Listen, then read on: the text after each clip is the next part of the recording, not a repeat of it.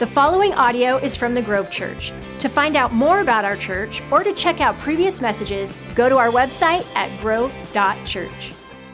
Hey, good morning, everybody. How you guys doing today? I heard like one person just very firmly like, good, I'm so glad. Hey, if I have never met you before, let me introduce myself. My name is Jesse, and I'm the youth pastor here at the Grove Church, and really just excited for the opportunity to share with all of you today. I don't know who did that, but thank you. Hey, there you are in the back. I love you. I'm excited to be sharing with all of you today, but before we dive in to today's message, I do think it is appropriate just to take a moment to stop and pause on the real reason for this weekend. You know, it can be easy, especially if you're looking at social media, to get lost in the barbecues and the vacations, and if you're like anything like me, the yard work, and forget what the weekend is actually about for Memorial Day, and that is to acknowledge and remember those who served our country so bravely that they paid the ultimate sacrifice for the freedom that we have today. There are people in our church and in our community who, for some, this weekend isn't necessarily just celebration, but it's also remembering loved ones who paid that price. And so if that's you today, know that as a church, we stand with you, we're praying for you, and we thank you for bearing that. And before we go any further, I would just like to pray today. Is that all right? God, I thank you so much for the opportunity, God, that we have to gather together. And God, today we also stand before you, and we thank you, Lord, for those men and women, God, who served our country bravely and paid the ultimate price for our freedom. God, the very reason that we can be here today, that we can be gathered in worship, God, is because of the price that they have paid. So God, today I pray, Lord, that just as your word says, God, that you would draw near to the brokenhearted, God, that you would save those who are crushed in spirit. So God, we lift up those families to you today. God, where this isn't necessarily, God, just a weekend with some time off, but God, it's remembering, God, a loved one who is no longer here. God, I pray, Lord, that your comfort and your peace would draw close to them, be with their family. And God, for the rest of us, help us to come around them. And God, not just to God, have some time off or do anything like that, but God, also to do so, remembering, God, the reason for our freedom. So God, we thank you so much again for your love. God, as we dive into this series, Enemy at Work today, I pray, Lord, that you would be with us, that you would guide us. God, as we even delve into this conversation of prayer, God, that you would remind us to be more prayerful into this next season than we ever have been. So God, we love you, we thank you, we give you today. And everyone said, amen. Well, hey, if you're here today, again, I just want to say thank you for joining us. Again, my name is Jesse. I'm the youth pastor. If you are joining us online as well, so glad that you could be here with us today. Maybe if you're joining us online, you are somewhere that is sunnier than it is in Washington right now, and that is just good for you. So anyways, again, I'm the youth pastor. Something I'm excited about, which I just want to kind of dream about with you for a minute, is that in light of our state looking like it's reopening and things like this improving, we are officially going to be doing summer camp for students this summer. And so I'm so excited. And let me just tell you, one, if you're here and you can think back to a summer camp memory, maybe, or maybe you have no idea what a summer camp even is. Maybe you're here and you're a student and it's been a couple years or you've never been. Summer camp is an incredible, life-changing week for students to get away and to encounter the love of Jesus. You know, I trace back so many significant moments in my life to when I went to a summer camp and had a moment with God. That's where I gave my heart to him. That's where I first felt a calling to go into ministry, and God really changed the trajectory of my life at a camp and did so much in my heart. And here's the deal. In the past, we've done something called an Every Kid to Camp offering. And this offering happens on Father's Day every year. And since we will be having camps again, I'm excited to say that we will be doing that offering again on the 20th. And simply what it is we're taking up an offering to scholarship students and kids to go to different camps and conferences throughout the year, because we firmly believe that when they have that opportunity to get away, to be alone with Jesus, that God changes them. And who knows that, especially after the past year and a half, a kid really should get out of the house a little bit, right? So I'm excited for camp for that reason. And so here's what I would do. If you believe in students And if you want to see their lives changed and you feel like God is leading you to give, would you come prepared on Sunday, June 20th? It is Father's Day. And we're going to take up a special offering to help out our kids and our students going to camp. So part of this for camp, it's July 5th through the 9th. So if you're a parent, you can write that down. Some communication will be coming out this week. And the cost is $239. However, we do have multi-child family discounts of 50% off for every subsequent kid after the first one that is registered. When you give to the Every Kid to Camp offering, it goes to help offset the cost. Because also too, in light of COVID, we want to do whatever we can to be a blessing to families and to keep the cost down as much as possible. Again, so come prepared for that Sunday. And today we're going to be continuing our conversation of enemy at work. This is actually part 8, and we'll be sort of diving into this idea of prayer and how the enemy works against us within that. And so as we jump in today, I want to ask a question, and you simply have to answer by raising your hand. How many of you have ever encountered a situation where you had absolutely no idea what to do? Right? Okay, so just about every hand went up in this room. Maybe you froze in the moment and you didn't raise your hand. It's okay. You just had a situation where you weren't sure what to do. One of the earliest situations I can remember is when I was a little kid. I think I was somewhere from the age of 5 to 7 years old, and I remember waking up with a nightmare. Anyone ever woken up with a nightmare as a little kid? And one of those first responses for me in that moment is when you wake up from a nightmare, where do you go? You run into your parents' room and wake them up at 2 a.m, which they love, I'm sure. And so I remember waking up from a nightmare, running into my parents' room, and as I was starting to crack open the door, I stopped dead in my tracks. And in this moment, I heard what I thought was a tiger, when in reality, it was actually my parents snoring. But when you're a little kid, you don't know that, right? And so I remember running out of my room, going into my parents' room, and then stopping dead in my tracks because I thought, oh my gosh, there's a tiger that's going to eat my parents. It's going to eat me too. But I can't go back into my room. And so what I did in this moment, I actually just sat in the hallway, I think for at least an hour or two between our 2 bedrooms, just panicking and thinking oh God, I need you to help me right now because Jesus, it's not looking good.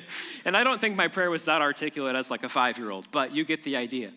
But all silliness aside, all of us face situations where we don't know what to do. Especially over the past year and a half with the pandemic, many of us have faced sickness. Many of us have maybe faced the loss of a loved one or maybe a friend who lost a loved one. Some of us maybe have encountered financial difficulties, whether that is the loss of a job or a reduction in pay. For many of us, that could even look like a broken or estranged relationship where we're not sure how to reach out, we're not sure what to say or how to build that bridge. And my question for all of us today is when it comes to a situation where we don't know how to respond, where we don't know what's next, when we don't have the answers, when we encounter these moments in our life, is our first response to go to God in prayer? Is our first response to pray and say, God, I don't know what to do, I need you? Or is our first response to try to figure everything out on our own? You see, one of the passages which has sort of been a theme throughout this series, Enemy at Work, is Ephesians chapter 6, and we're going to be in verse 12 today, but it says, "For we are not fighting against flesh and blood enemies, but against evil rulers and authorities of the unseen world, against mighty powers in this dark world and against evil spirits in the heavenly places. Therefore, put on every piece of God's armor so you'll be able to resist the enemy in the time of evil. Then after the battle, you will be standing firm." Skipping ahead to verse 18, Paul continues and he says to pray in the Spirit at all times and on all occasions. Stay alert and persistent in your prayers for all the believers everywhere. See, again, over the past year and a half, we've seen the enemy try to divide. We've seen the enemy try to distract. We've seen the enemy try to sow seeds of doubt and to ultimately draw people away from God. And I believe that it's no mistake that when Paul writes this passage, after he lists out what the armor of God is, that he says we must pray when? Not sometimes, not on specific occasions, but at all times and on all occasions. And that when we pray, we are to be alert. You see, there is an enemy, again, who is trying to divide, to distract, to create discouragement in all of our lives. And again, Paul writes us this, I believe, because he understands something that you and I need to understand today, and that is that prayer is our connection to God. In the moments when we don't know what to do, prayer allows us to have access to God's guidance. In the moments where we're lost and confused, prayer gives us access to God's forgiveness. Prayer changes us, it changes our situations, and it has power, and it is one of the biggest things the enemy wants to cut from our lives because it's a strategy. I don't know if there's anyone else in this room who loves board games. Anyone a board game person? Okay, 8:30, there wasn't a lot either. But for those of you who love board games, you're my people. Come over later, it'll be great. We'll have a great time, never mind. But when you think about a game, right, most of us have at least played a board game, right? Who's played a board game in some point in your life? Okay, see, maybe if you're not a board game person, it's because you lose sometimes. I don't know. I'm competitive too, I understand. And what's funny is if you were to look at my wife, Joy, and I, both of us are highly competitive people when it comes to playing board games. And I would just like to officially apologize. There's a couple members of our life group in here who have seen how competitive we get, so I'm so sorry. Thanks for being our friends anyway. But when you're playing a board game, when you're trying to win, there's a lot of strategy that's involved. And if you see that your opponent is going down a path that ultimately leads to victory, that ultimately leads to success, you want to what? Stop them. So I think I heard destroy them. Did someone say that? I mean, hey, that's all right. You know, it's cool. But when it comes to this conversation of prayer, what we have to remember is that in a similar fashion, the enemy wants to try to dissuade us from praying.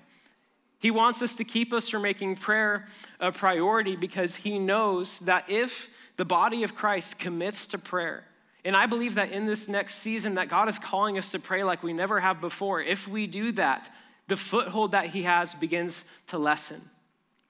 You see, when we disconnect from prayer, we have to remember that we ultimately disconnect from God. We disconnect from our relationship with him. We don't have the same leading in our life that we need, but when we go to God in prayer, he is there to lead us, to guide us. But yet, how many of us in this room would say that we spend so many hours of our life trying to figure things out on our own before we go to God?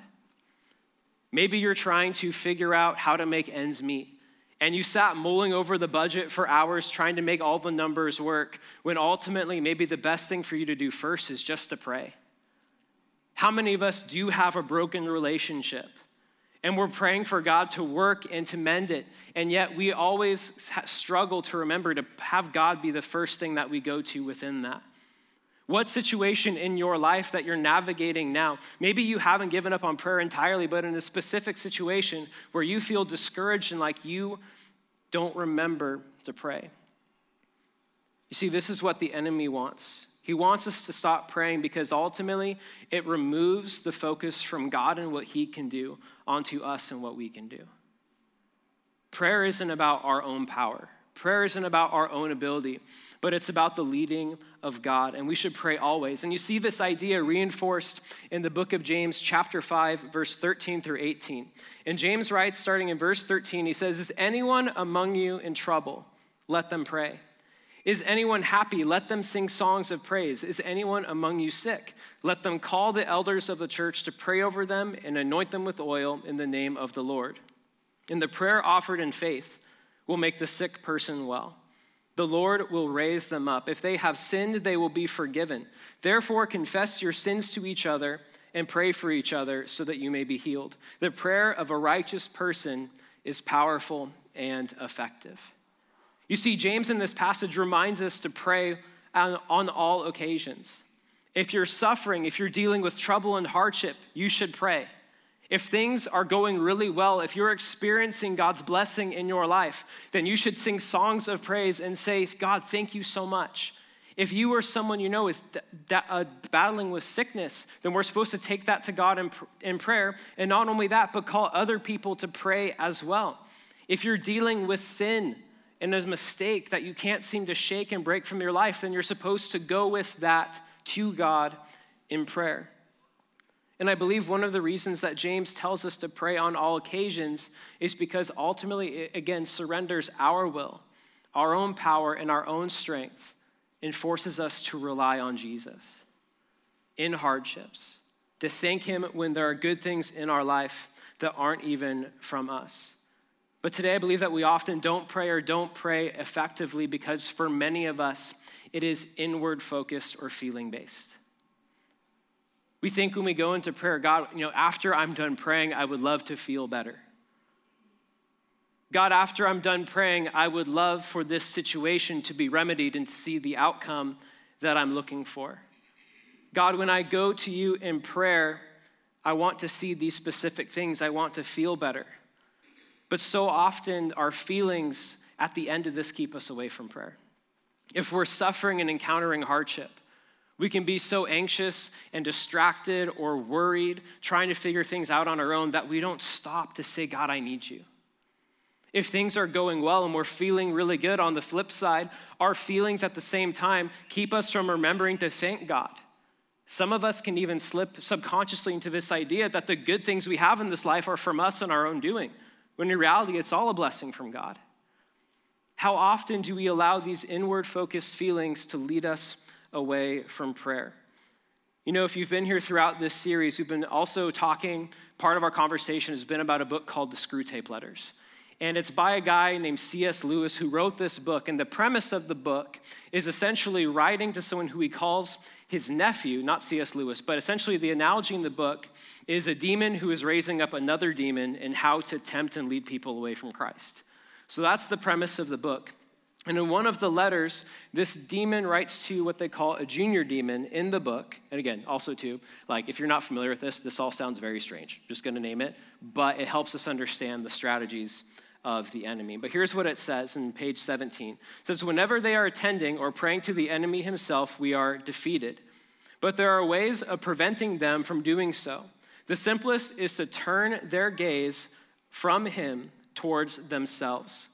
Keep them watching their own minds and trying to produce feelings there by the action of their own wills. When they meant to pray and ask God for charity, let them instead start trying to manufacture charitable feelings for themselves and not notice that this is what they're doing. When they meant to pray for courage, let them really be trying to feel brave. When they say they are praying for forgiveness, let them be trying to feel forgiven. Teach them to estimate the value of each prayer by their success in producing the desired feeling, and never let them suspect how much success or failure of that kind depends on whether they are well or ill, fresh or tired at the moment. You see, again, we see in two different passages here this idea that on all times and on all occasions we are to pray. Paul, again, tells us that back in Ephesians. And then in James chapter 5, he writes again that we are to pray when things are going well, when things are going bad, when we're sick, when we're stuck in sin, whatever it might be. We are to pray in these situations. But ultimately, at the day, as people, we're wired to like things that help us to feel better. That's one of the reasons why when we go to God in prayer, we want to see a specific result. We want it to produce a desired feeling. God, when I pray because I know I messed up and I'm asking for your forgiveness, I also want to feel better at the same time. And that's not always how it works out. But again, the tension is understandable. As people, we like things that make us feel good. Recently, over the past year and a half, my wife and I bought a home with me. And for the first time in my life, I have my own lawn to take care of.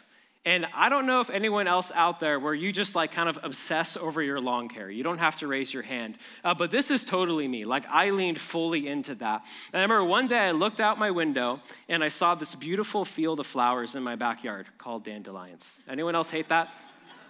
So I look out there, I see all these dandelions, and I look at my wife, Joy, and I say, I declare war today. And she was like, what? And then I went to the hardware store. I didn't really explain. And so I went to buy this bag of weed and feed. And if you understand how it works, essentially you spread it all over your grass. And the idea is that it helps the lawn grow while also killing the weeds that are in your yard. And I remember buying this and going out there and putting it on my lawn. And I wasn't really sure how long it was going to take for the results to kick in. So here I am waiting. 30 minutes pass by. They're still there, being dandelions. A couple hours pass by, still nothing. A couple days pass by, nothing happens. A week, some signs maybe start to happen that the stuff is working. You see, when I think about how often in my own life when I pray, there are moments where I want to see results right away. There's moments where I want my prayers to produce the desired feeling right off the bat. But guys, that is not how it works the majority of the time. Oftentimes when we pray, yes, God hears our prayers and God answers our prayers. However, that doesn't mean that he answers them exactly the way we want him to or exactly when we want him to.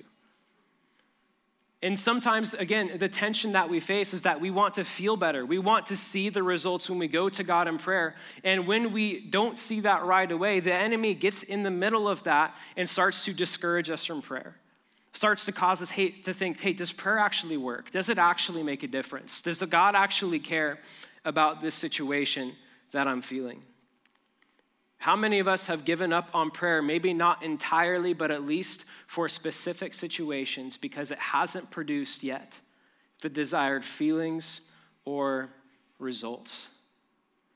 And on the flip side of that, how many of us remember to pray when things are a struggle, when there is hardship that we're facing, but when things are good, we forget?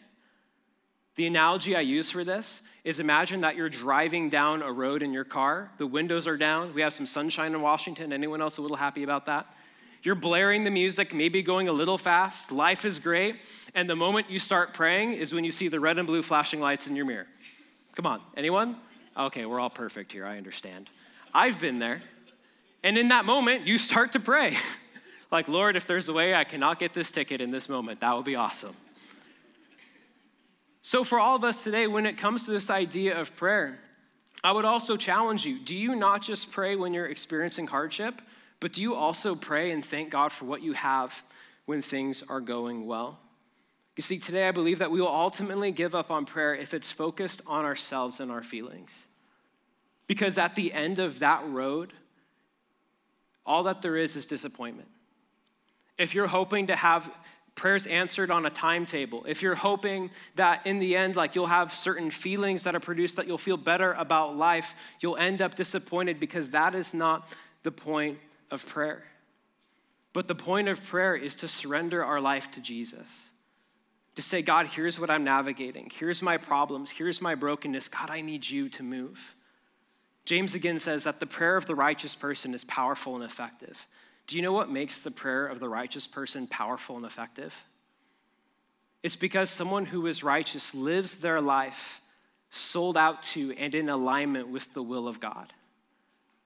And the more and more that we spend time in prayer, the more and more that we surrender to God, the more and more that our prayers and our walk with him will come into alignment with who God is leading and creating us to be his people.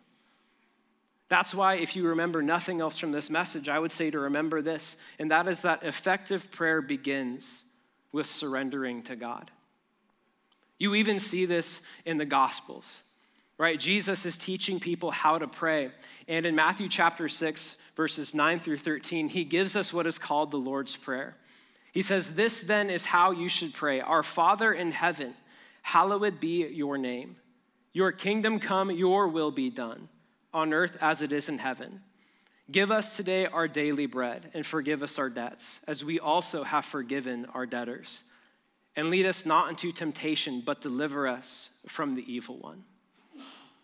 See, what we don't see in this passage of scripture is starting prayer off by saying, hey God, like, hallowed be thy name, my will be done on earth as it is in heaven.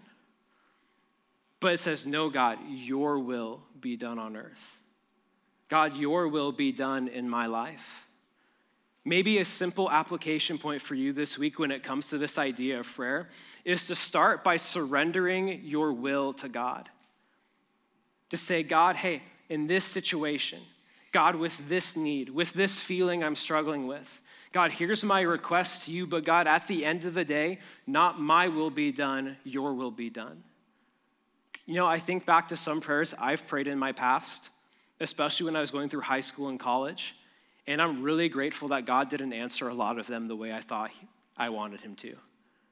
Because at the end of the day, God's will for our lives is better than our own will for our lives. And we say, God, I surrender my will. Something powerful happens because then that gives God space to lead us and to guide us. The next thing is this, and that is to surrender your time. to trust God. Maybe you have a busy schedule and you think, man, I don't have a lot of time for prayer. Someone once told me this, that if you make time for God, you'll have time for everything else that you need. And in our lives today, it can be busy, especially as we're starting to maybe move out of COVID, and most of us are starting to maybe go back to work, or life is ramping back up and sports are happening again. Life can feel really busy, but what does it look like for you to find a window of time that you're going to surrender? And I'm not just gonna say 15 minutes a week, but I'm gonna say daily. What does it look like for you to be willing to surrender your will and to also surrender your time and to give God the space he needs to speak into your life and to lead you? And then ultimately, I think about what would our church look like if going into this next season, we were a people who were committed to God in prayer like never before. Every single person in this room, you have people in your life that you influence, that you connect with on a daily basis. And those people, honestly, are people that you should be in prayer for. Yes, we need to pray and lift up our own needs to God, but also there is an element where we need to be in prayer as a church for our community and for our world. And say, God, would you move in not just my life, but also in their situations? God, would your will be done in every situation that we face? What would it look like if in this next season, we as the Grove Church, we're more committed to God than ever before? Because can I tell you, yes, the past year and a half, it's been really tough. Some of you are encountering deep challenges and struggles right now, but God isn't done. God has hope for you. That's the message of the gospel, that Jesus came and he died and gave his life, not so that we'd have to figure everything out on our own, but so that we could walk with him, that we could be forgiven, that we could have a relationship with God through prayer. And so if you're here today, can I just encourage you that relationship is open to you. Whether you've never prayed to God before or it's been a while and you've sort of drifted from that, can I tell you that God is there with open arms to hear your prayers. And as long as we're willing to surrender our will to him, to surrender our lives to him, then he will guide us and lead us and shape us into the people he's creating us to be.